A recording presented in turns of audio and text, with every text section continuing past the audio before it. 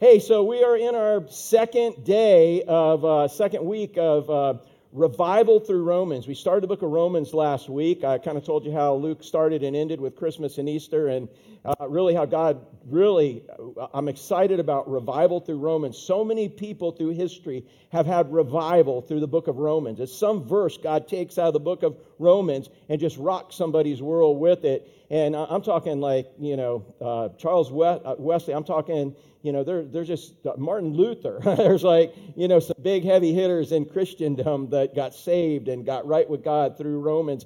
And I need revival, man, because this world can beat you down, can it not? It's like we talk about this joy bucket, if your joy comes from circumstances, you can fill them up and there's joy, this is good. But as soon as it happens, sometimes there's holes in the bucket and the joy leaks out. So if our joy comes from circumstances, man, it's going to be leaking out. But if our joy comes from knowing we have an unchangeable relationship with God, God can't love us any more or love us any less. And that relationship is through Jesus Christ forever. And we have a home in heaven guaranteed. Dude, we don't lose our joy if that's where we find our joy, amen?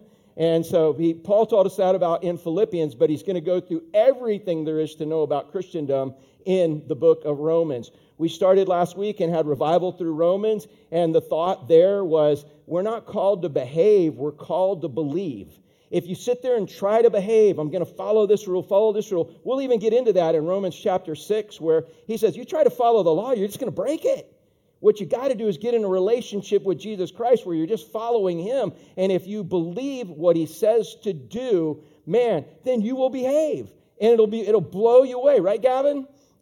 Gavin's got a cool DMV story if you want to hear it from him later. He's right back there. But I'm just saying, if you just believe, he says, hey, yeah, talk to this person. Oh, yeah, hey, go here and do this. Man, and you do it and you believe, all of a sudden you are behaving. And that's what we looked at last week with the Apostle Paul. And this week, we're going to be looking at the second verse in Romans. And the title is, You Can Cut the Bible Anywhere and It Bleeds. So many people think that, okay, all right, God made Adam and Eve, put him in the garden, and it's like he had best hopes, gave him the perfect place to live. He was the best parent, best environment, best everything, and they blew it. Now God had to come up with another option. Oh my goodness, how am I going to redeem him? And God had to come up with some other option, and that the salvation through Jesus Christ was an afterthought. Or it was an audible, it was another play. But no, from the beginning of time, there was a plan that God was going to make man. You've heard me talk about it before here, that back in eternity, God the Father, God the Son, and God the Holy Spirit, did they ever fight, Fernanda? No, perfect unity like you and Terry were before you had kids. Just maybe I'm exaggerating a little bit, but man, it was like perfect unity. Everything was good. And they came up with the plan, man, we're going to make man in our image. We're going to make an earth. And we're going to put all these awesome animals, and they're all going to obey out of instinct. They're going to do exactly what we call them to do, and that, unless man gets in the way and starts trying to train them, right, and crossbreed them and make mongrels and whatnot. He said, man, we're going to make animals that are going to behave out of instinct, but we're going to make man, and we're going to make him in our image. And we're going to set him up, and we're going to make it possible for him to mimic us. That's what image means. How many of y'all looked in the mirror today? Everybody look in the mirror? Steve, look in the mirror. What'd you do in the mirror? Did you look? But you looked. Did you make a face? Did you go, Or what did the image in the mirror do? Exactly what you did, right? Because you would not be here. You'd be dead on the floor if that image did something different than you, correct? Yeah. How many of y'all had the image in the mirror do exactly what you did? That's an icon. That's made in the image of God. We were created by our actions, by our attitude, by our decisions, that we mimic God. And we have that ability. And that's how he created us. We're the only animals in the world to do that. Why did he give us a choice? Because when we choose to do it his way, we show him that we love him. When we choose to do it our way, we show we love us. So guess what Adam and Eve did, man? They got in the garden, right? They got in the garden, perfect everything, environment, perfect everything. And they were told, you can do whatever you want, right, Kevin, except for what? Except for what? The tree. There's one tree. There's a little button. Don't touch it. Don't touch it. Hey, how many of y'all are going to touch the button? Yeah? That's the law, right? But he said, everything, you can do anything you want except eat of that one tree. And it was a tree of knowledge of good and evil. So when they ate of that tree, if they chose to eat of the tree, if they were tempted and lured to eat of the tree, and then made the choice to eat of the tree, it opened their mind up to the knowledge of, they already had the knowledge of good, right? In other words, man, I can look at Steve, I can look at Ashley, I can even look at her belly button and say, man, that's good. Y'all, if y'all weren't here for that, you'll don't know what I'm talking about. But Ashley's going to cover her belly button from now on. But man, anything you looked at was good, right? So if they ate off the tree, what did they add to their repertoire? The ability to see bad. How many of y'all are really glad they gave you the ability to see bad? Because what do we see more? Do we see good or bad more often? Bad. God had good plans. I don't want you to see bad. I want you to know good for everything. You know why? Because whenever you see good and bad, you have to make a choice, guys. And you're not qualified to make a choice all the time. Only when you're walking in the Spirit are you qualified to make a choice, because then you're seeing it from my perspective. So God says, I'm the only one qualified to make the decision of good and bad. I just want you to do what I say to do. I'm just going to tell you the right thing to do, and you do it. Terry, isn't that what you've tried to tell these girls their whole life? I'm going to show you and tell you the right thing. Just do it. How many of y'all tried that with your kids? How many of them have made other decisions because they thought they maybe knew a little better? They thought, well, let's give it a shot. What can it hurt? So Eve saw that Satan came. Satan tempted because, by the way, when God created this earth, who did he give charge to? Who did he put in charge of it all? Adam and Eve, right? He put them in charge. You're in charge of all the animals, all the plants. You're in charge of all this, all this.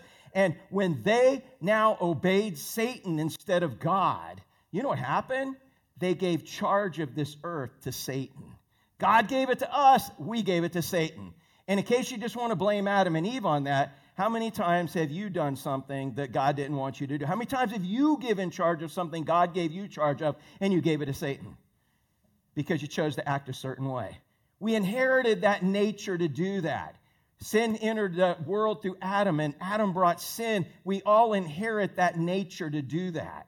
How many of y'all had to learn how to sin? Any of y'all had to learn? You had to go like your mom and dad sat you down like they taught you to read and said, okay, now here's what happens. If something comes up and it seems like it's better to tell a lie instead of tell the truth. No, you got to wait till college for that. I'm sorry. But no, you don't have to learn to sin. It's natural in that. We inherited that from Adam. So here it was. Man, God created. Guess what? Satan came and said, God doesn't want you to be like him. Did God really say? And guess what? She saw that it was good, and she saw it because it looked good, but then she looked at it and said, that looks like it's going to taste good. Hey, think about that.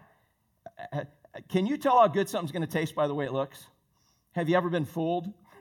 Yeah, grannies like wax apples back in the day, right? You know, how many of y'all ate wax fruit your granny had, No, but seriously, you can't, but that's how deceived. She looked and it looked good. Ooh, it looks so good. I know it's going to taste good. And it's going to make me wise to be like God. I'm going to be able to know the difference between good and evil. Wow. And he made them think that was a good thing. How many of y'all think it's a good thing to know evil? How many of y'all think it would have been better just to see good? Yeah, that was God's plan in this. And God knew they were going to do this.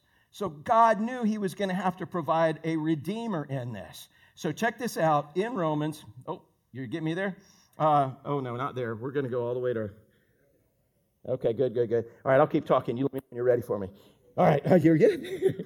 All right. In Romans chapter 1, verse 1 and 2, listen to this. Paul, we started this last week, okay? Paul, he said, I'm a servant of Christ. I am a slave that's in love with my master, called to be an apostle, meaning every day God is calling me out to give me some phenomenal mission to do for him. And that's seeing life from God's perspective. And he said, but I've been set apart for the gospel, so I'm going to separate myself from anything that's going to hinder me from doing what God has called me to do, which is the gospel of God. That's what we studied last week. And we ended with the gospel of God. Paul particularly says this is a gospel of God because he didn't want them to think it's a gospel of Paul. Oh, it's a gospel of Christianity. This is a new thing because there was stuff going around. The Jews did not like the gospel of God. They were thinking, oh, this is some cult. This is some new. This goes against everything in Judaism. This is all wrong. And Paul's going to show them in this next verse that I'm going to show you that you can cut the Bible anywhere and it bleeds. The gospel has been around since Adam and Eve, and I'm just going to take you through some excerpts of Genesis just to let you see how he's been promising because we had free choice. He knew we were going to make the wrong choice. He had to punish sin, but yet still wanted to be with us forever. He had to find a way to punish sin, and he would himself come and take that punishment, and we could spend eternity in heaven with him. So there's a gospel of God. We talk about it through here. That's what these colors are about in here. And the fact, in this, the gold represents what, y'all? Heaven. God has a place called heaven that he wants us to live with him forever.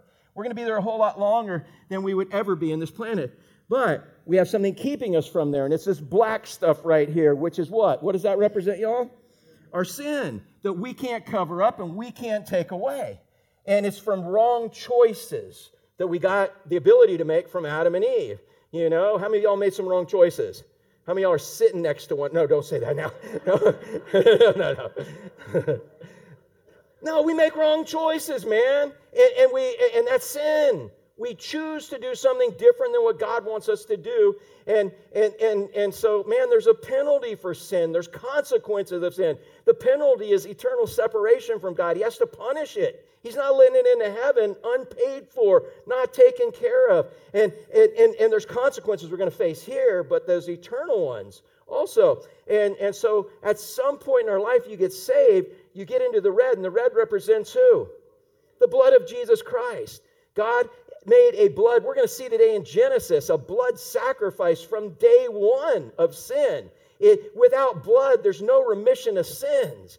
God made a way to cover sins, to pay for sins. And it's through the blood of somebody who's perfect, which is Jesus Christ. And he is going to be our perfect substitute. And when God, through grace, gives you the faith to believe that, you say, dude, I have a death penalty. I am doomed for death. I'm just waiting for my time of execution to show up, for my execution to show up. That's when you die. And all of a sudden, Christ comes in your life and says, hey, man, I'm giving you a pardon. And I already paid the penalty. I already took it away. Now, I want you to surrender your life to me and do things the right way this time. I'm going to give you the desire and ability to do it the right way. And every time you're tempted to do it your way, instead of like that song, Yahweh, everybody say my way or Yahweh. That's it. Bad preacher joke. Bad preacher joke. But man, remember that. Every decision you make, it's either my way or Yahweh. And every time you're decided to make it your way, it's sin. And he says, but I'm going to cover that. I want you now to do it Yahweh. And once you make the commitment to him in that, which is what believe means, it means to put all your faith and trust into him. He then now gives you Christ's righteous life, applies it to your life. Now you are saved forever. You have a home in heaven. That's your home. But he leaves you here to grow more in love with him as you choose him and make the right decision instead of the wrong decision. But one day he's going to call, it's all going to be over. That's the gospel of God. That's the good news. That's what gospel means, is good news in this. So in here he says, Paul, servant of Jesus Christ, we looked at that last week, set apart for the gospel of God. The only reason, how many of y'all know you're going to heaven when you die? Without a shadow of a doubt. Not because you're good, bad, but because of the blood of Christ. Yeah, that's why you're going. Only thing you contributed to your salvation, what's the only thing you contributed to your salvation? Your sin that had to be saved, right? That's all you did. That's all you contributed, Kevin. You provided the sin. Well, now I need to be saved. And God, he saved you. He saved you and he's keeping you saved. And so your only purpose here now is to live for him and represent him to other people in sharing your living for the gospel of God. And like Paul, we should say, I'm not letting anything get in between me and the gospel of God. That's going to be my priority. I'm not letting my taxes. I'm not letting my finances. I'm not letting my problems. I'm not letting these things get in between me and God. In fact, God has put this in my life for a purpose. Everything that comes in your life had to get permission from him first. Y'all understand that? To come to you as a believer, it had to get permission from God. So God in here is wanting to do something supernatural in your life so people will say, wow, look at that. That's not like that person. And everybody glories in his grace, and he gets the credit for it all. He gets the glory, and you get to become more like him in that. That's the purpose. So our whole purpose is the gospel of God. Like Paul said, don't let anything get between me and the gospel of God. Everything that happens to you, see the gospel of God, an opportunity for the gospel of God in that. That's where we stopped last week. So in this, here's the next verse. That's all we're going to cover today. How long can one verse take, Terry? How long, man? With me, it could take long, but it's not. This is the, dude, watch this. We're only going to go through the first third of Genesis, man. That's it. So the gospel of God, listen to this, which he promised beforehand through his prophets in the Holy Scriptures. So he's right away saying, this is not the gospel of Paul. This Christianity is not something new. This has been God's plan from the beginning, that man's going to need a redeemer. Man's going to need to be saved. Even later with Moses, he gave him the law. And the law is a mirror. Again, how many of y'all looked in the mirror today? Anybody look in the mirror today? All right, did you see something wrong? Anybody in the mirror? Or did y'all just wake up looking like you look up right now? Did anybody have to fix anything? You had to fix stuff in the mirror? Did you use the mirror to fix it? Did you take the mirror and go, oh, I'm going to fix my hair with the mirror. Oh, wait, I need some deodorant. Maybe I'll rub the mirror under my arm. Is that what we do? No, the mirror just reveals what the problem is. You got to find what fixes it. And so the mirror is the law that reveals sin to us. It says this is it, but the mirror doesn't fix it. Who is the only one who can fix the sin in our life? Jesus Christ, the promised one from the beginning. That's the only one who can fix it. And that's what it's about, is knowing this Messiah, being in a relationship with this Messiah, and letting him work through these things in your life so you change and he gets the glory in all of it. Amen? That's what life's about. It's not about all the other junk we bring in here. All that other junk is an opportunity to do that. So it says, which he promised beforehand through his prophets, and prophet is somebody who speaks on God's behalf. So it's from Adam and Eve all the way through the whole Bible, dude. You can cut the Bible anywhere and it bleeds. It was promised through his prophets in Holy Scripture, which is God's word. Now he's bringing this up because at the time, the Jewish people thought more about the Jewish traditions, the rabbinical writings. Whenever anybody comes to me and like, well, in rabbinical writings, they want to sound intelligent. They want to sound like they got some extra stuff over the Bible. Well, I'm going to tell you what, Paul and Jesus weren't real thrilled with rabbinical writings because they put the Bible, the Holy Scripture, in a back corner, and they brought up, and they made their own interpretations of rabbinical writings. It would be like reading only commentaries and never reading the actual Word of God. It'd be listening to podcasts and never actually reading the real Word of God. It would be like eating all this other food that's supplementary but never reading the Word of God. That's why they didn't know that the Messiah was in the Word of God, because the rabbinical writings didn't talk about it. All they were talking about was having Israel be taken over by God again so they can be in charge and not be under oppression. Hey, let me ask you a question. If you're broke, Stephen, I'm not saying you are, but if you were broke, what kind of God would you want? A God with give you some cash, right? If y'all were sick, what kind of God would you want? A God that's going to heal me. Be careful of pigeonholing God into meeting your specific need. Instead, learn who God Almighty is. And you know what? You can then do things for his glory, man, and become more like him in it. So they missed the whole suffering servant. They missed all of that looking for a mighty warrior Messiah to come in because they didn't know the Word of God. How important do you think it is to know the Word of God now? Do you think anybody's out there trying to deceive you now? Oh, surely. We are the most informed society there ever has been, right? We know everything. You can Google it, dude. You can DuckDuckGo it. You can CNN it. You can Fox it. You can Rumble it. You can, right? We got it all, don't we?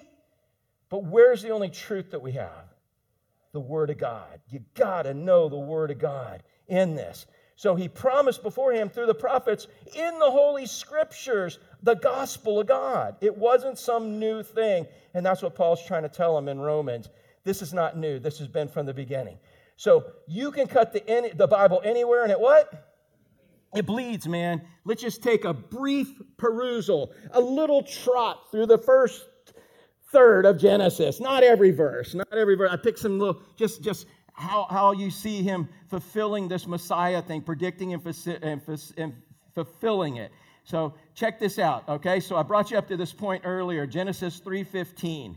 All right? So here's Adam and Eve. They sinned, and God brings them. Oh, when they sinned, okay, what happened when they sinned? What did they do from God when they sinned, y'all? They hid, right? That's what we do when we sin. We hide, with the people we sin with, but they hid, and all of a sudden they realized they were what?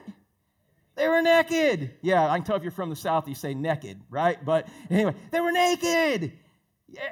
They were naked before. There's a theory that maybe they were clothed in light. They were clothed in God's light. Hey, have you ever noticed that when you're walking with God, everything's right? Because you see it in his light. You ever been there? It's like, woohoo, woohoo. And all of a sudden, when you sin, now everything is kind of wrong. You see not the good, but you see that evil. And all of a sudden, dude, we're naked. So what did they do? They went and got some scratchy fig leaves, and they made themselves some loincloths, man. And they put them on to cover this nakedness. Did God ever even tell them to do that? No. They put it on, they covered it. Keep that thought. So God now comes, and he said, hey, guys, where are you all? Because usually they were waiting for him. Hey, how many of y'all, if you get home and your dog is not wagging its tail, waiting at the door, ready to jump on you, know they did something wrong? Y'all got it? My dog's got her tail between the legs, and she's hiding. Where's Leia? Oh, she's in the closet? What? What? Yeah, she did something wrong. That's exactly like us, right? So they were hiding, and God said, why are you hiding? Because we're naked. Oh, who told you were naked? Like, God really needed to know the answer to this. Sometimes he asks us questions so that we hear our answers, and it reveals our true heart, and we have to come to grips with who we are and how we need to repent. So in this, you're naked. Oh, who told you you're naked? Oh, did you eat off that tree? Did God already know they did that? Yeah, absolutely. Did you eat off the tree? Yeah. Is that what they said? Yeah, we ate off the tree. I'm sorry. Is that what they said? No. That snake that you gave me, that serpent that you brought, and Adam, what about you? That woman that you gave me. They start blaming everybody for their sin in all of this. So God starts issuing out, and you can read chapter 3 and see all the things he issues out. But here's the first prophecy. Here's the first messianic prophecy that man's going to need a Savior. He's speaking to the serpent, which he spoke to first before he spoke to Adam and Eve. He said, I will put enmity between you and the woman. All right, the woman, not the man, because this is a prophecy about the virgin birth also.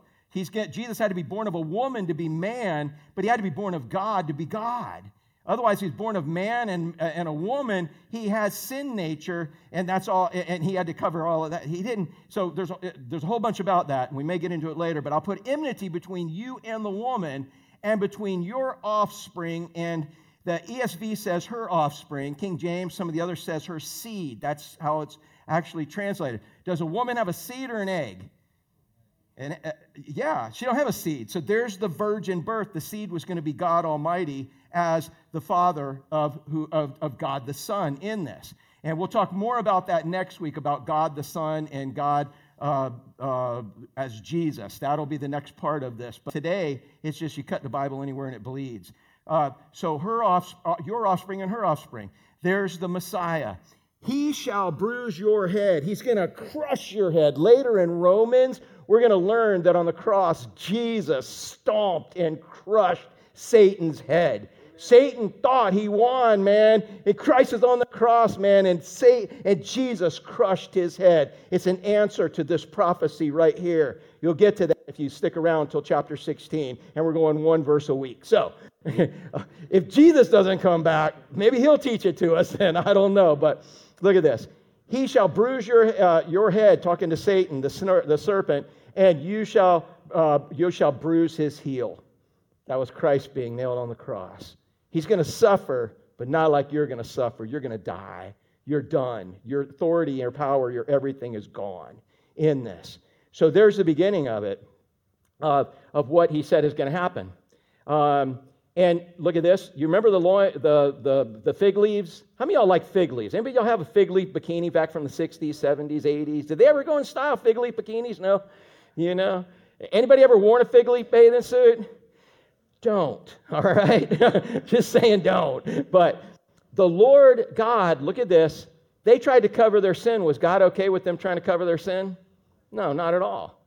You can't cover your sin. In fact, you're trying to cover it with vegetation. It's the same thing with Cain and Abel. Later when Cain and Abel, one offers a blood sacrifice, one offers a sacrifice from his garden. And, well, why won't you accept that? Well, because that's not what I asked for. I asked for the blood sacrifice. And maybe we'll get into that later, but not today. So, Lord God made for Adam and his wife garments of what? Skin. And he clothed them. They had to take off the fig leaf bikinis. And, because blood sacrifice was how sins were going to be forgiven, and God likes to make an impact, I have a feeling he didn't humanely just kill the animal and send it off to some place where they would make the clothes, and they got it in an Amazon package, and they got to try it on. No, this one's too big for me. Now, you know what God did? God wanted to make a point about sin and how serious sin is to him. He slaughtered right before him, I'm positive, he slaughtered an animal, a living animal, saying something's got to die for you to continue to live. And he killed that animal, and with the blood freshly on that animal and the warmth. If you ever hunt, anybody here hunt? One of the hardest things, I take people out hunting sometimes. And they're like, yeah, I want to hunt a hog. I want to kill a hog. I'll get them up there, and there's one sitting at the feeder. I said, pull the trigger, and they're like, I can't. And again, it's not cruel to do it or whatever. If you can put them down, and we butcher them, we eat them. Y'all ever want some hog meat, come see me. I got some in my freezer. Whole nother story on that. But what I'm saying in this is I'm saying that, man, if you ever do slaughter your own animals, you ever do clean your own meat, you ever do that, man, first thing when you cut into that animal that you realize it is warm. It is warm. One time, Emily, her rotten brother I was talking about, not my two girls, but they were little, and I told my son, anything you shoot to kill, and you don't kill it unless you're going to eat it, and you're going to eat it. Emily comes running in, he shot a squirrel, and he's like running behind her, I'm going to kill you. Oh, saw me like, oh, guess I'm not. Please have mercy now. And I said, son, you shot a squirrel? Did you kill it? And he said, yeah, it's laying out there. I said, son, you're going to eat it. He's like, what? No parents can. I said, that's the rule. You shouldn't have been shooting there. You should have made a lot of mistakes, but you're going to eat it. I don't even know how to cook a squirrel. I don't even really know how to clean one. I say, clean it like a hog. It's a little hog. I was like, you just start. I said, clean it. I said, wait, you're on YouTube. This is when YouTube first started. You can learn anything on YouTube. I like, look on YouTube, man. So he's on YouTube, looking on YouTube how to clean this thing, and he's cleaning it in the sink. And then he tries cooking it on the barbecue grill. It ran out of gas. He had to grill it. But he learned it all on YouTube. But I'm going to tell you, I was watching him clean it. And when he got down around the boy parts, man, and it was all, he identified. He's like, and Emily, to your knowledge, did he ever kill another squirrel in our backyard? Not that you know. And you would have known, and you would have told on him, right? Yeah. I'm just telling you, once he got down and started feeling the warmth, and he took a life, and he took it for no reason, oh my goodness, it changed his life on that, And that's what I think God did here. But it was a picture. Man, God took these skins and said, here, you put this on. How many of y'all would be totally repulsed and grossed out if God made you a loincloth out of a freshly killed animal and had you put it on right there? How many of y'all would be totally repulsed and grossed out? Some of you, John's over there. No, dude, we do that all the time in Wisconsin, man. No, but no, God was making a point. He was making a point. This is a prophecy. Something's got to die for you to live. And the thing that has to die has to be perfect, which is going to be Jesus Christ. It's a prophecy. This wasn't some afterthought. It's been around. It's all through Scripture. You cut the Bible anywhere and it bleeds. So then, all of a sudden, God looks at the earth. So here they are. They're living in the earth. And by the way, God kept them out of the Garden of Eden, right? There was another tree in there. Anybody know what the other tree was? The tree of eternal life. And if they ate off that, Gary, that means you and I would live in these sin-filled bodies forever. Dude, actually, I just realized if you're 30 and I'm 60, I was 30 when you were born. If this is what 30 years is going to do on your body right here. This is your future right here. Here, want a side view? No, I'm just like, Gary, can you imagine living in eternity in these bodies? No. And God said, get out of the garden. We're putting angels, cherubim here. You try to come in, you ain't coming in, man. You stay away. Because I don't want you eating off this tree. I want to give you eternal life the way I want to give you eternal life. I don't want you taking it. And praise God, how many of y'all are grateful you're going to get a new body? A new body. How much of this old body do y'all want? Y'all want any of this old body? You want a brand new one? Yeah, I'm serious. Every time I think, oh, well, my right leg works, well, I wake up and there it's not. It's just, that's why I play disc golf. I got one good right leg and one good right arm. I can do that. When that's gone, I don't know what I'm going to do, actually. Now, the earth is corrupt. So it's getting corrupt. People are living less. People are making bad decisions. When you make bad decisions, bad things happen. Businesses crush. People don't like each other. They're fighting. There's wars. Bad decision leads to more decisions. Now man has the ability to make bad decisions. Do you think he's making more bad decisions or good decisions? And in fact, if it's a good decision, it's like, wow. And so the earth was corrupt in God's sight. What do you think in man's sight? Think man thought it was okay? Yeah, man always thinks it's okay because man's in the middle of it. Well, as long as I'm the one in the top of the food chain, it's okay. The guys at the bottom don't think it's okay. But it's corrupt in God's sight. And the earth was filled with violence. That's how things were getting done. It was filled. Look at this next verse. And God saw the earth, and behold, it was corrupt, and all flesh had corrupted their way on the earth. How much of the flesh had corrupted their way? And in fact, we don't really even know why, how bad it really was. It could have been worse than it is now. We really just don't know. But he's just saying, in God's eyes, he said, it's totally messed up. And God said to Noah, later on, chapter 6 of Genesis, I have determined to make an end of all flesh. It's got to be pretty bad if God's going to wipe everybody out, right? That's all we know. There's 3 or 4 speculations. Well, angels came down, had sex with these girls, and it messed up the DNA. Could be. Or, man, everything, there's all kinds, a few common theories. But the fact is, he doesn't really tell us. He just says, it's so messed up that in my infinite wisdom, God says, I'm wiping it out. It would be better for a fresh start. But one of the theories, one of the ideas, is this is a beautiful picture of what's going to happen to this earth later. Do you understand? Again, next is what we have is for us as believers is a rapture. We go to heaven, and for 7 years we have a honeymoon. We're in a marriage supper. We're the groom and he's the bride. But during that 7 years on this planet is the worst time the earth has ever suffered. He is destroying the earth, trying to reconcile the Jews through tribulation and punishing those who rejected his gift of love, of him coming to pay for our sins. That's coming during that 7 years while we're in that honeymoon. And at the end, it's totally destroyed. And then there's a brand new millennial kingdom that the Jews were looking for that's going to be perfect Eden-like earth for 1,000 years. And at the end of that 1,000 years, a new heaven and a new earth coming out, and that's where we live forever. How many are glad you're on God's side? Amen? But it's a picture of what he's going to do during the tribulation period. And Jesus is a picture of the ark. So God said to Noah, I've determined to make an end of all flesh. The earth is filled with violence through them. Behold, I will destroy them with the earth. Make yourself a what? An ark. What is the ark? It's a big box boat that's going to hold animals, because he's going to save some animals. And you can read the story, but he's going to save a remnant of mankind that he has found favor in. People that he can start over with that's going to do things right, or at least that's the idea.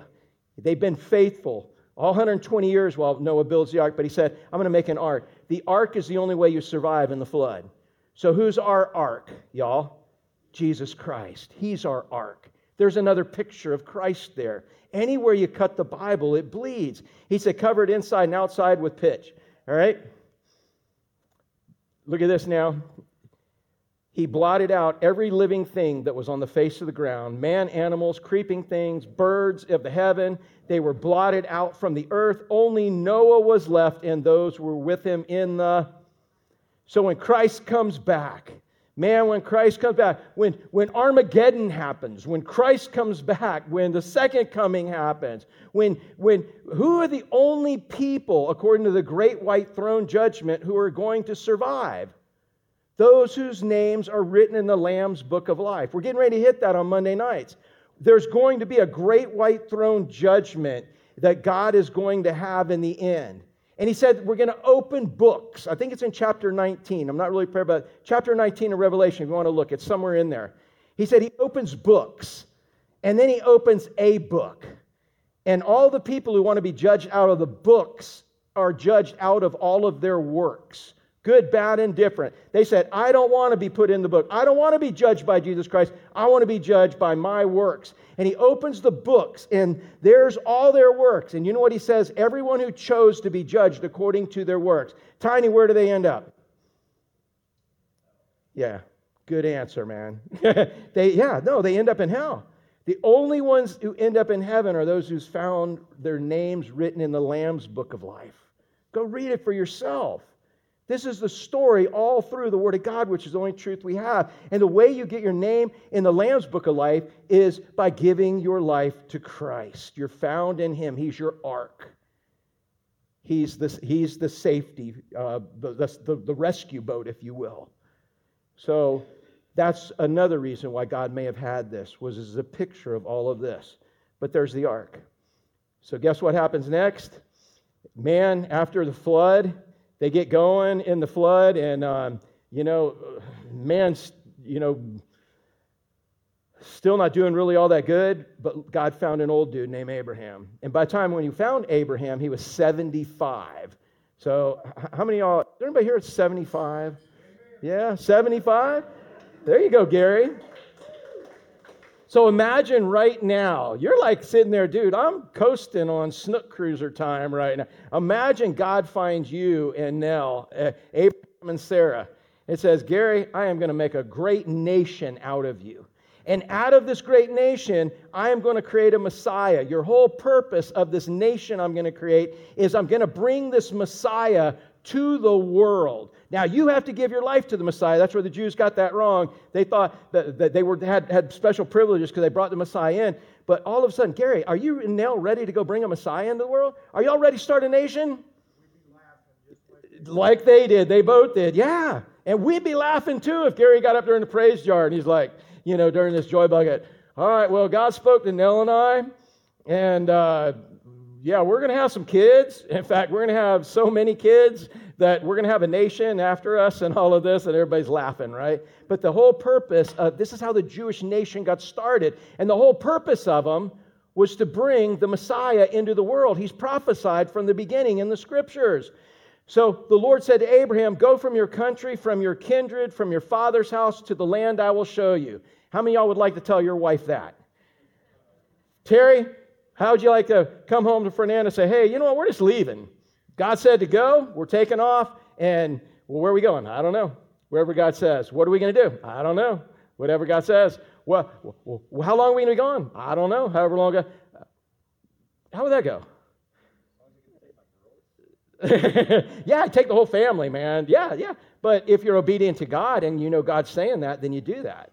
But that's where God came to him and said, I'm going to show you. So he had to have faith to say, that's what I'll do. I will make you a great nation. Listen to the promise of Israel, and these promises are forever in case you think God's done with Israel. I will make you a great nation. I'll bless you. So I'll make you a great nation. I'm going to bless you. I'm going to make your name great. How many of y'all think Abraham's name is great?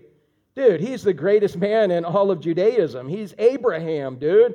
It's not like, you remember that guy Nimrod back in the day? His name's not great. Any of y'all name your kids Nimrod? No. But Abraham, that's a good name. Oh, this little baby Abe. Not, oh, this baby Nimrod. Like, no. His name is not good. Abraham's name is made great because of his faith in this. I'll make a great nation. I'll bless you. I'll make your name great. Look at this. Here's the prophecy of the Messiah, guys. So that you will be a blessing. And in fact, it says to all nations. Later, we'll see that. I will bless those who bless you. Oh, this is an eternal covenant. So if he says, I will bless those who bless you, what should we be doing with Israel, y'all? We should be blessing them. You look what happens to every one of our presidents, every one of our governments, every time we turn on Israel. Every time we try to divide the land, every time we try to divide Jerusalem, every time we try to make some peace accord where it's not favorable for Israel, even though Israel's got a ton of atheists and could care less about God. Even if that's it. But God says, I'm going to bless those who bless you, and him who dishonors you, I'll curse you. And in all the families of the earth, they will be blessed. So how are all the families of the earth blessed through Abraham? Let me ask you a question. Please raise your hand in worship aerobics one more time, maybe a few more times. But if you have been blessed by Abraham because Abraham brought a Messiah and you are saved through that Messiah, let me see your hand. All these families have been blessed through Abraham. That's what his whole purpose was to bring the Messiah into the world. All these families, and if we went to all the churches, went to people through history, man, there's the prophecy of the Messiah. Look at Genesis 17. When Abraham, Gary, 99. Dude, you're 75? 85, 95, that's 23 more years, 24 more years, right? 24 years from now. God promised y'all when you were 75, you're going to have some babies, right? You ain't had none yet. Well, I think you did, but you tried it your own way and you created the Arab nations, which was a whole mistake. But you're 99. Dude, you sound as ridiculous as Noah for 120 years saying, well, God's going to flood the earth. I'm building this ark. Old Abraham and Sarah over here in the condo, yep, we're going to have a baby. We're going to have so many babies. They're like, yeah, you big nut. You see what faith takes, man? In spite of circumstances, you're still believing what God says he's going to do. That's why last week we talked about not behaving, believing. Believe God, and it'll cause you to behave right. When Abraham was 99 years old, the Lord appeared to him. He appeared to him a couple of other times prior, like once every 10 years. Would that be enough for you? No, probably not. Keep the faith alive. Appeared to Abraham, he said to him, I am God Almighty. Chuck, we like that word, don't we? God Almighty. If he's God Almighty, and he's got all the might, how much might do you have? None. If you need any might, you get it from God Almighty. You think a 99-year-old man with a 90-year-old wife needs some might from God to have some babies? I'm guessing. How many of y'all can identify? You're like, dude, I just need might to get my underwear on and not fall over in the morning. If you ain't there yet, don't worry about it. You will. All right. Man, when I was 99 years old, the Lord appeared to Abraham and said to him, I'm God Almighty. Walk before me and be blameless. He said, that's what I'm doing. But I still don't have a kid. You want it? And anyways, you can read all a beautiful story in this. He said, I'm going to make my covenant between me and you. And is that right? Did I skip a verse, JJ? In this one, when Abraham's 99, and be blameless, he said, be blameless, and then I may make a covenant between me and you and multiply you greatly. He's 99, going to multiply him greatly. So look at verse 17, chapter 17, and in the very beginning of that. Then Abraham fell on his face and said to God, behold, my covenant's with you. You shall be a father of a multitude of nations. That's what he's telling Israel. The multitude of nations is after the Messiah. This is us, a multitude of people. What nation is a Christian nation? Is there a Christian nation? Was America ever a Christian nation? No, because a nation can't be Christian. You can't have a Christian family. Christianity is an individual. We did make things based on Christian principles. But man, you know what? You become a Christian by yourself. There's no second-generation Christians. You become a Christian in all of this. But what nations are going to be represented in heaven, y'all? Hey, Kirsten, is Haiti going to be represented in heaven? Yeah, man. Amen. Is South Africa going to be represented? You're from South Africa, right? Is that going to be represented? If Lambani was here, is Malawi going to be represented in heaven? Yeah. Wherever you guys are from, it's going to be represented. That's what he's talking about here, but it's going to come through a Messiah. You're going to be a father of a multitude of nations. No longer shall your name be Abram, But your name shall be Abraham. Hey, you know what? He just changed his name to Father of Nations. You're 99, and all of a sudden, Gary, you get you a name tag to walk around the condo. Father of Nations. Doesn't God like to do it that way? You got a big old sign, I'm the Father of Nations. But I said, you're a 99-year-old senile man, dude. Nope, God promised. And that's what we look like sometimes when we're following God, doesn't it? But man, you have faith. If you just believe, you will behave. You know, and so that's what God's doing here. He changed his name to Father of Nations. For I have made you the father of a multitude of nations. It hasn't happened, but it's as good as done when God promises it. Anybody here still waiting on promises from God? They're as good as done if they are from him. I'll make you exceedingly fruitful. I'll make you into nations, and kings shall come out of you. Gary, is this sounding pretty ridiculous? You're just trying to not have to go outside with the sign, right? But Abraham's walking around with faith, and God counted that as righteousness to him. God, this is the most ridiculous thing in the world, but here I am. And you know what? I believe you're going to do it. I don't know how, but I can't wait to see what you're going to do. Man, don't you want situations like that, y'all? That's what we're supposed to have with him. And then he goes on, and he says, I will establish my covenant between me, you, and your offspring after you throughout their generations. And what? How long is this going to last? Everlasting, forever. An everlasting covenant to be God to you and your offspring after you through the Messiah.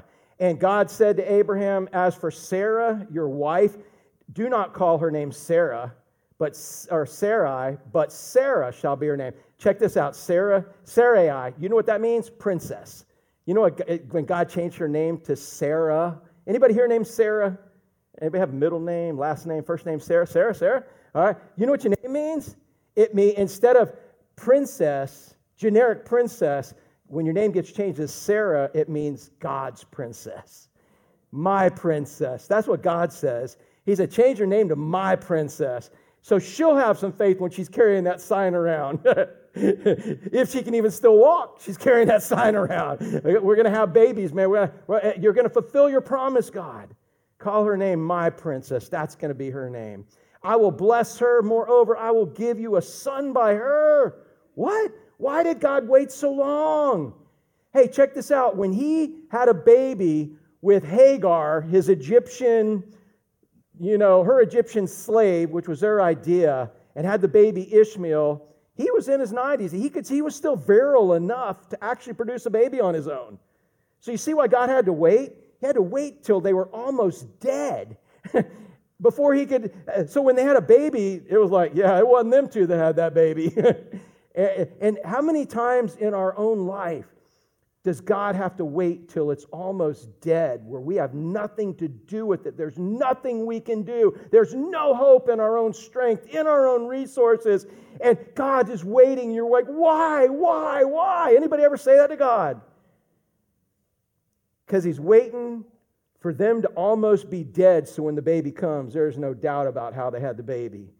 And whatever your baby is, that's what he's waiting for. So you can't get any credit. You have to give it all to him.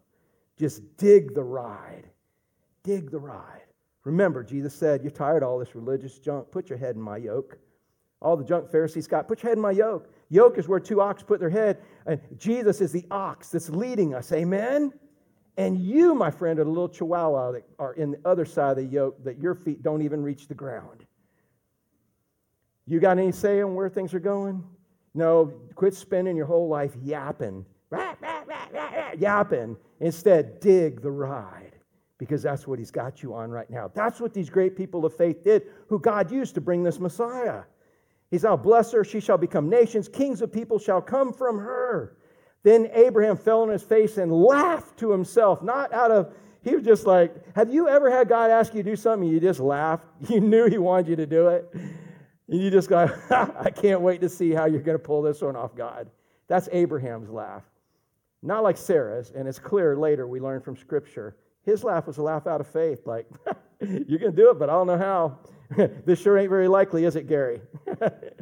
24 years from now, bro. It's not even likely now, let alone 24 years from now, right? She shall bore a man. Abraham fell on his face and laughed and said to himself, shall a child be born to a man who's 100 years old? Shall Sarah, who is 99 years old, bear a child? And you know what the next verse is? I don't know if I even have it in there, but it said, is anything too hard for the Lord? And it's not. Abraham said to God, oh, that Ishmael live before you. Ishmael, you know, the one that I had with Hagar, you know, the Egyptian handmaid of my wife. You know, how about him? He's 13 years old now. I kind of like him. We can make this work, God. Oh, that Ishmael might live before you. God said, no, Sarah, your wife's going to bear a son. You'll call his name Isaac. Hey, what does Isaac mean, y'all? Laughter. Yeah, laughter. So you ever wonder where your parents got your name from? I'm just saying his name was Laughter. I will establish my covenant with him as an everlasting covenant. You keep seeing this. His covenant is forever. Even if it takes a tribulation period to bring the Jews back to their Messiah that they brought into the world, that's what God's going to do. I'll establish my covenant with him as an everlasting covenant for his offspring after him. So, as for Ishmael, I've heard you. I blessed him. I'll make him fruitful, multiply him greatly. He shall further father 12 princes. I'll make him into a great nation. Who's Ishmael right now, y'all? The Arab nations. All the Arab nations, which they had as a mistake, but God had it all planned. And boy, they could have a lot more money if they didn't have Arab nations to defend themselves against. Just saying. But God said, yeah, I'll take care of him too. But that's not who the Messiah is coming from. I will establish my covenant with Isaac, whom Sarah shall bear to you this time next year. Hey, how many of y'all are waiting on God to do something? Anybody waiting on God to do something? Yeah. How about if God said, okay, next year. Jack, next year. You're waiting on God to do something. He says, a year. How many of y'all think a year is a long time? How many of y'all think a day is a long time? Julia, next year. Oh, yeah. Yeah, next year. But if you're trusting an omniscient, omnipotent, omnipresent God, a year's not a long time. You got a God that knows everything, that can do anything, and that's everywhere. And he says it's supposed to happen in a year. Do you really want it before then? No, you're probably not ready for it, and it's not ready for you. You got a God that knows everything, can do anything, and is everywhere. When do you want it to happen? When he wants it to happen. But here it is, Gary, 24 years. Now it's 25 years, and it's going to happen. Now it's going to, and it's like, well, what's one more year in this? I'm carrying the sign. Here it is. God's going to do it. And God, sure enough, will do it. So look at Genesis 21. This is where we end in this section here. And we're done with Genesis, actually. The third of Genesis, Terry. I think. Oh, no, it's the next part. The Lord visited Sarah as he had said, and the Lord said to Sarah as he had promised. This is a little, and Sarah conceived, bore Abraham a son in his old age at the time which God had spoken of him. Duh. But man, doesn't God always just do it at the perfect time? He's always got perfect timing. It's just not our timing. Amen? Abraham called the name of his son who was born to him, whom Sarah bore him, Isaac. That's what God said to call him, and that's what he did. He was faithful in all of that. So it did actually happen. Well, here's the part where we're done. So now, after these things, God tested Abraham. Now remember, the whole nation, the Messiah, is coming through Abraham, and it's going to come through Isaac. All right? And that's his only kid. And he's going to have nations. He's going to have multitude of nations. In fact, you know what God even told Abraham one time? He said, Abraham, I want you to look up at the stars. Every time you look at the stars, I want you to see that's how many kids you're going to have, offspring you're going to have. So every time he looked up, he could remember God's promises. You know what another time he said? Look down on the ground and see all the sand. As many grains as sand, that's how many that's how many kids I'm promising you. So hope for us, man, whenever you're waiting on God's promises, look up at the stars. Look down at the sand and know that God is faithful to keep his promises. Man, know that he's faithful to do that. Look up, look down, look around. Wherever you got to look, man, his promises are there. After these things, God tested Abraham and said, Abraham, and Abraham said, here I am. And we don't even know. He's well over 100 years at this point, 100 years old. He said, take your son, your only son, Isaac. Who else had an only son? God. There's a picture of it. This is a picture. Take your only son, Isaac, whom you love, and go to the land of Moriah and offer what? Offer him there as a burnt offering on one of the mountains of which I'll tell you. You burn the offering, he's done. It's like, so God, how are you going to fulfill the promise? How's this going to happen? How am I going to be a father of nations and all this? Take my only son. We waited how long for this son? And I love him, and here he is. God, I don't know. I don't understand how this is going to work. You're telling me to take him and kill him. I don't know what you're going to do, God, but whatever you tell me to do, that's what I'm going to do. So he said, take him, and when they had a burnt offering, there was nothing left. Take a burnt offering on one of the mountains, which I shall tell you, up in Moriah. So Abraham rose early in the morning. Man, you can imagine all the emotions, whatever. How many of y'all have faith in God 1 minute, and then the next minute you're chicken? Faith in God and you're a chicken. Faith in God and you're a chicken. Back and forth, back and forth.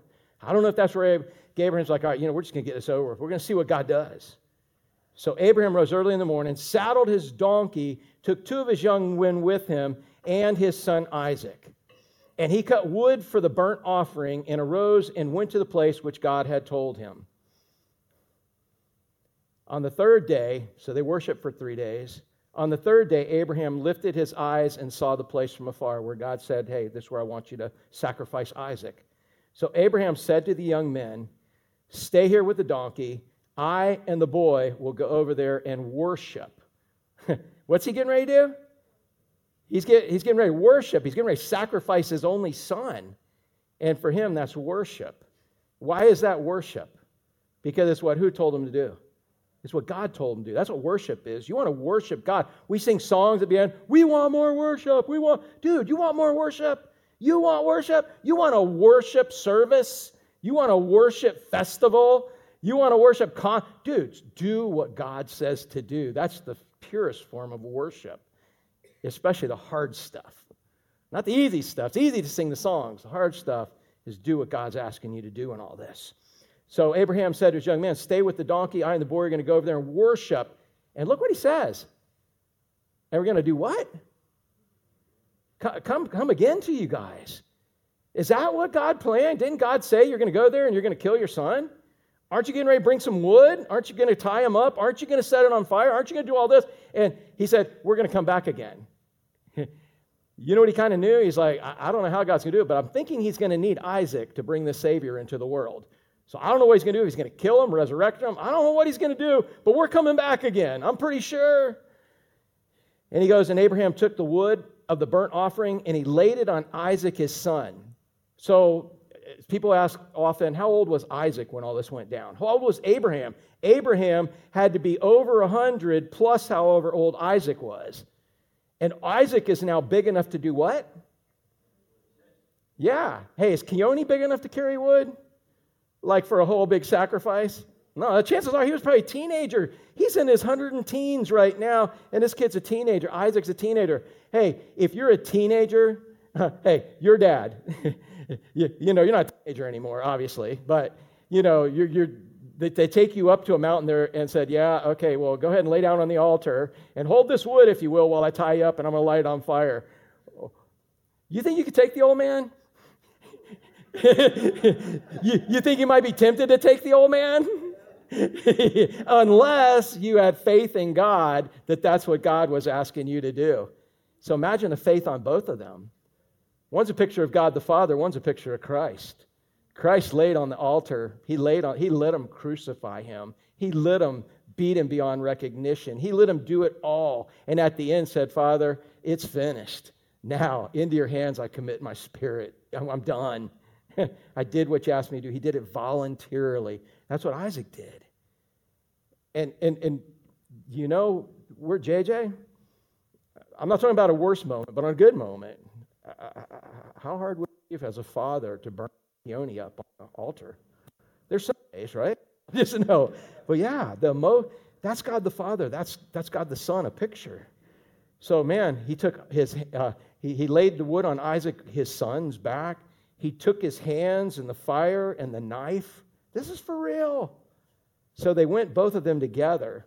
So Isaac was old enough to be able to do what? What's that 3-letter word begins with R and ends with UN?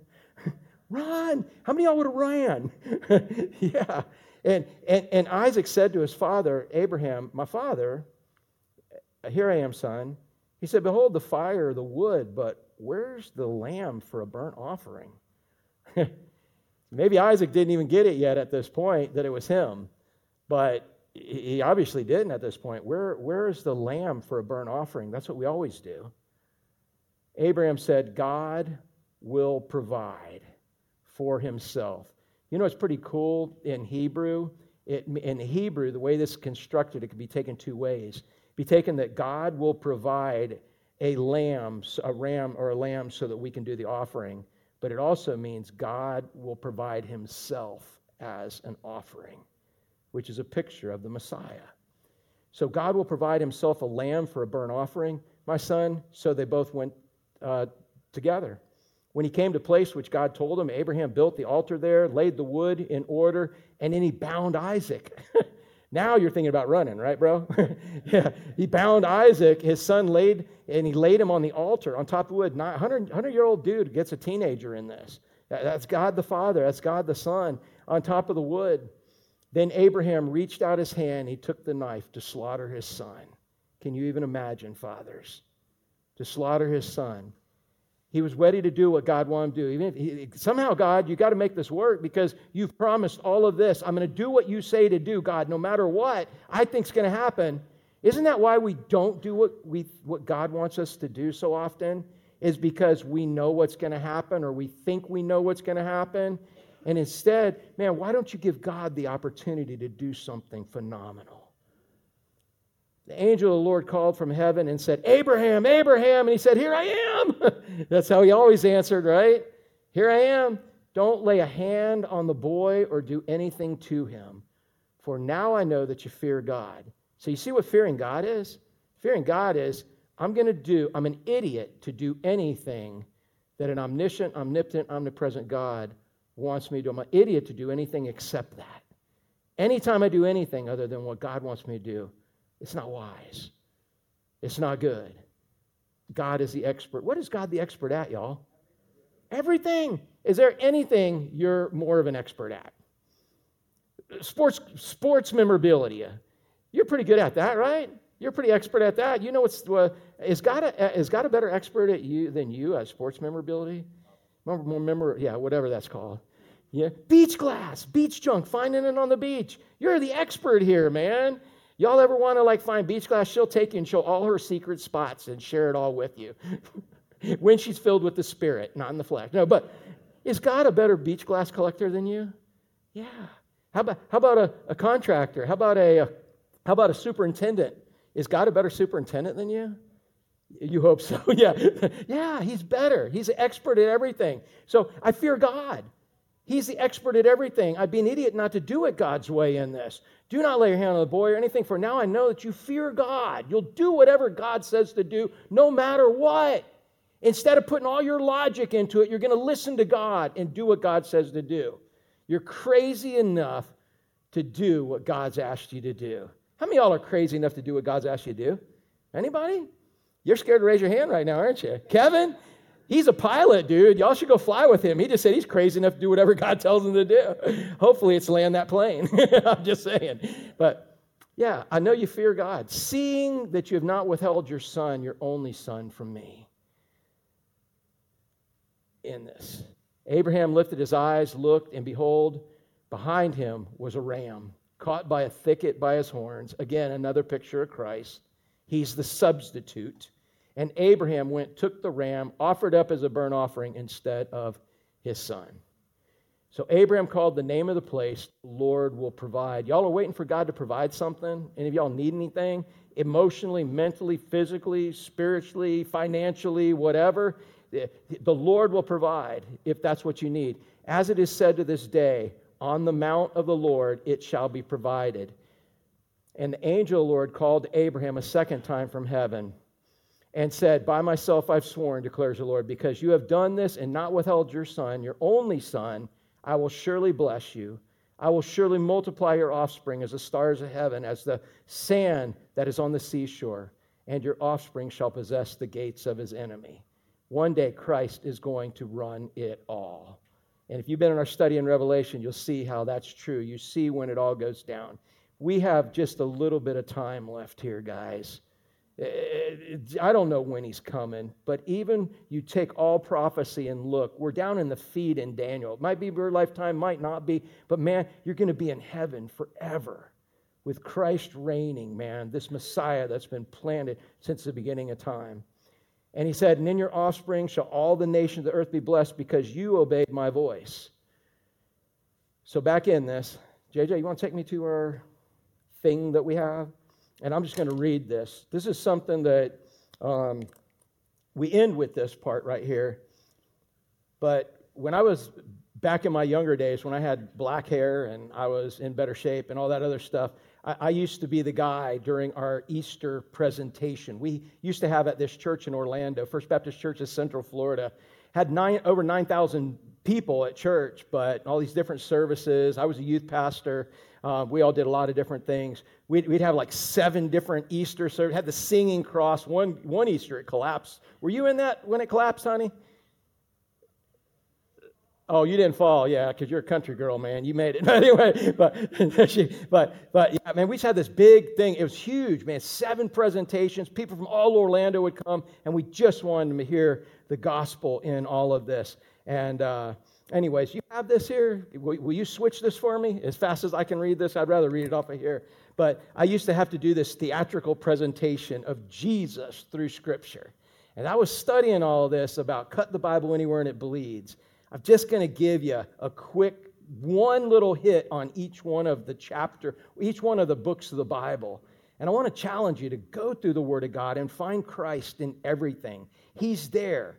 He's the ultimate. He is what Christianity is all about. It's not about a bunch of rules. It's not about a system. It's about Jesus Christ, a person, and you having an intimate relationship with Him. And He shows us that from Genesis all the way to Revelation. So check this out. In Genesis, He is the ram at Abraham's altar that we just looked at. In Exodus, He's the Passover lamb.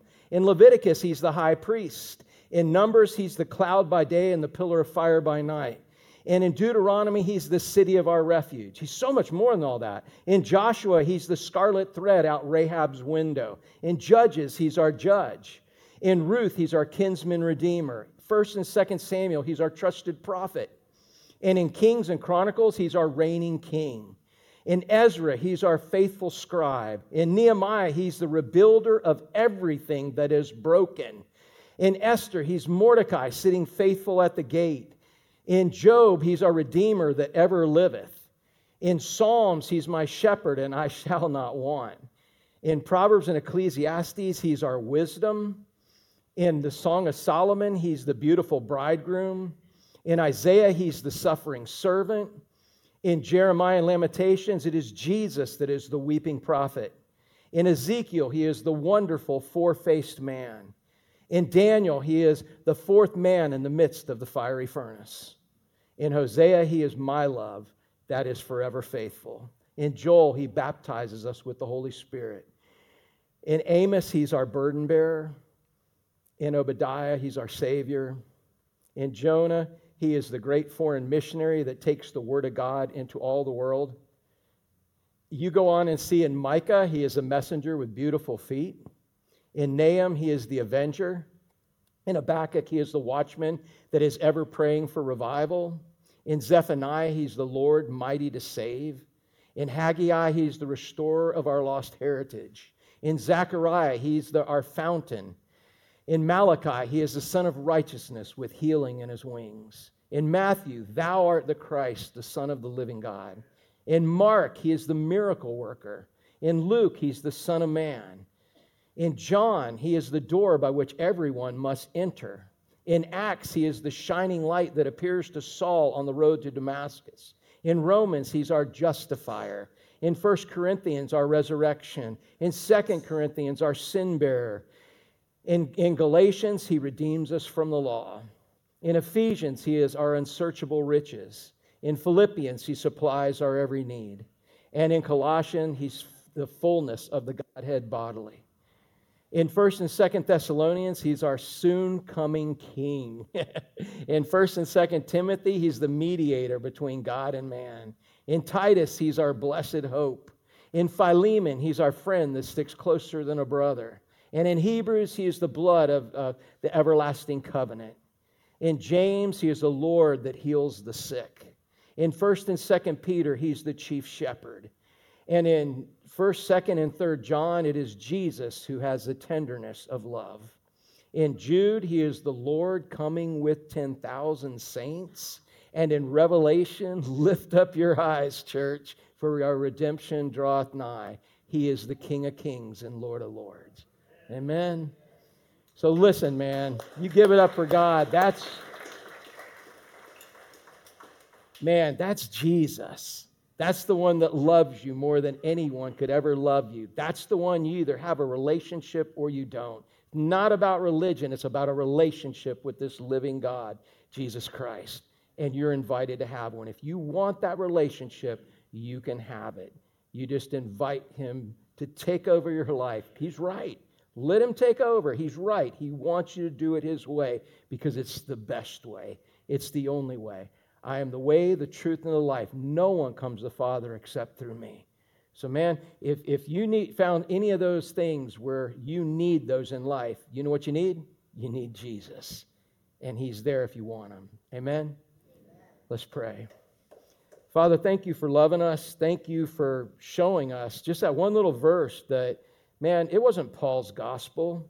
It wasn't some Christian gospel. It's the gospel. It's the good news that man's a sinner and man has earned a free trip to hell and man doesn't have to go there because a perfect man came down as God and man and lived a perfect life and took the death penalty, all paid the price, and became our substitute. And if we will believe, put our faith and trust in him for our life, to just simply follow him, that, Father, we can have that eternal life imputed to us. We can have it. And so, Father, I pray that everyone who hears this would have eternal life through Jesus. He's been the plan since eternity, and he's still the plan. And Father, what a privilege it is to be a part of that plan. So I pray if there's someone who's never given their life to Christ, but today they have some desire, even if they don't even know what they're getting into, they just know this is what they want. Help them realize that desire comes from you, and give them the desire and ability to surrender everything they know about themselves, everything they know about you.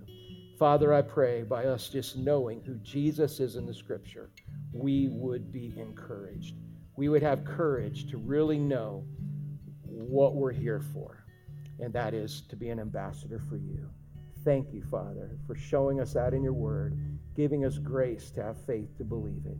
Now, Father, help us to carry that out. And I pray for these things in Jesus' name. Amen.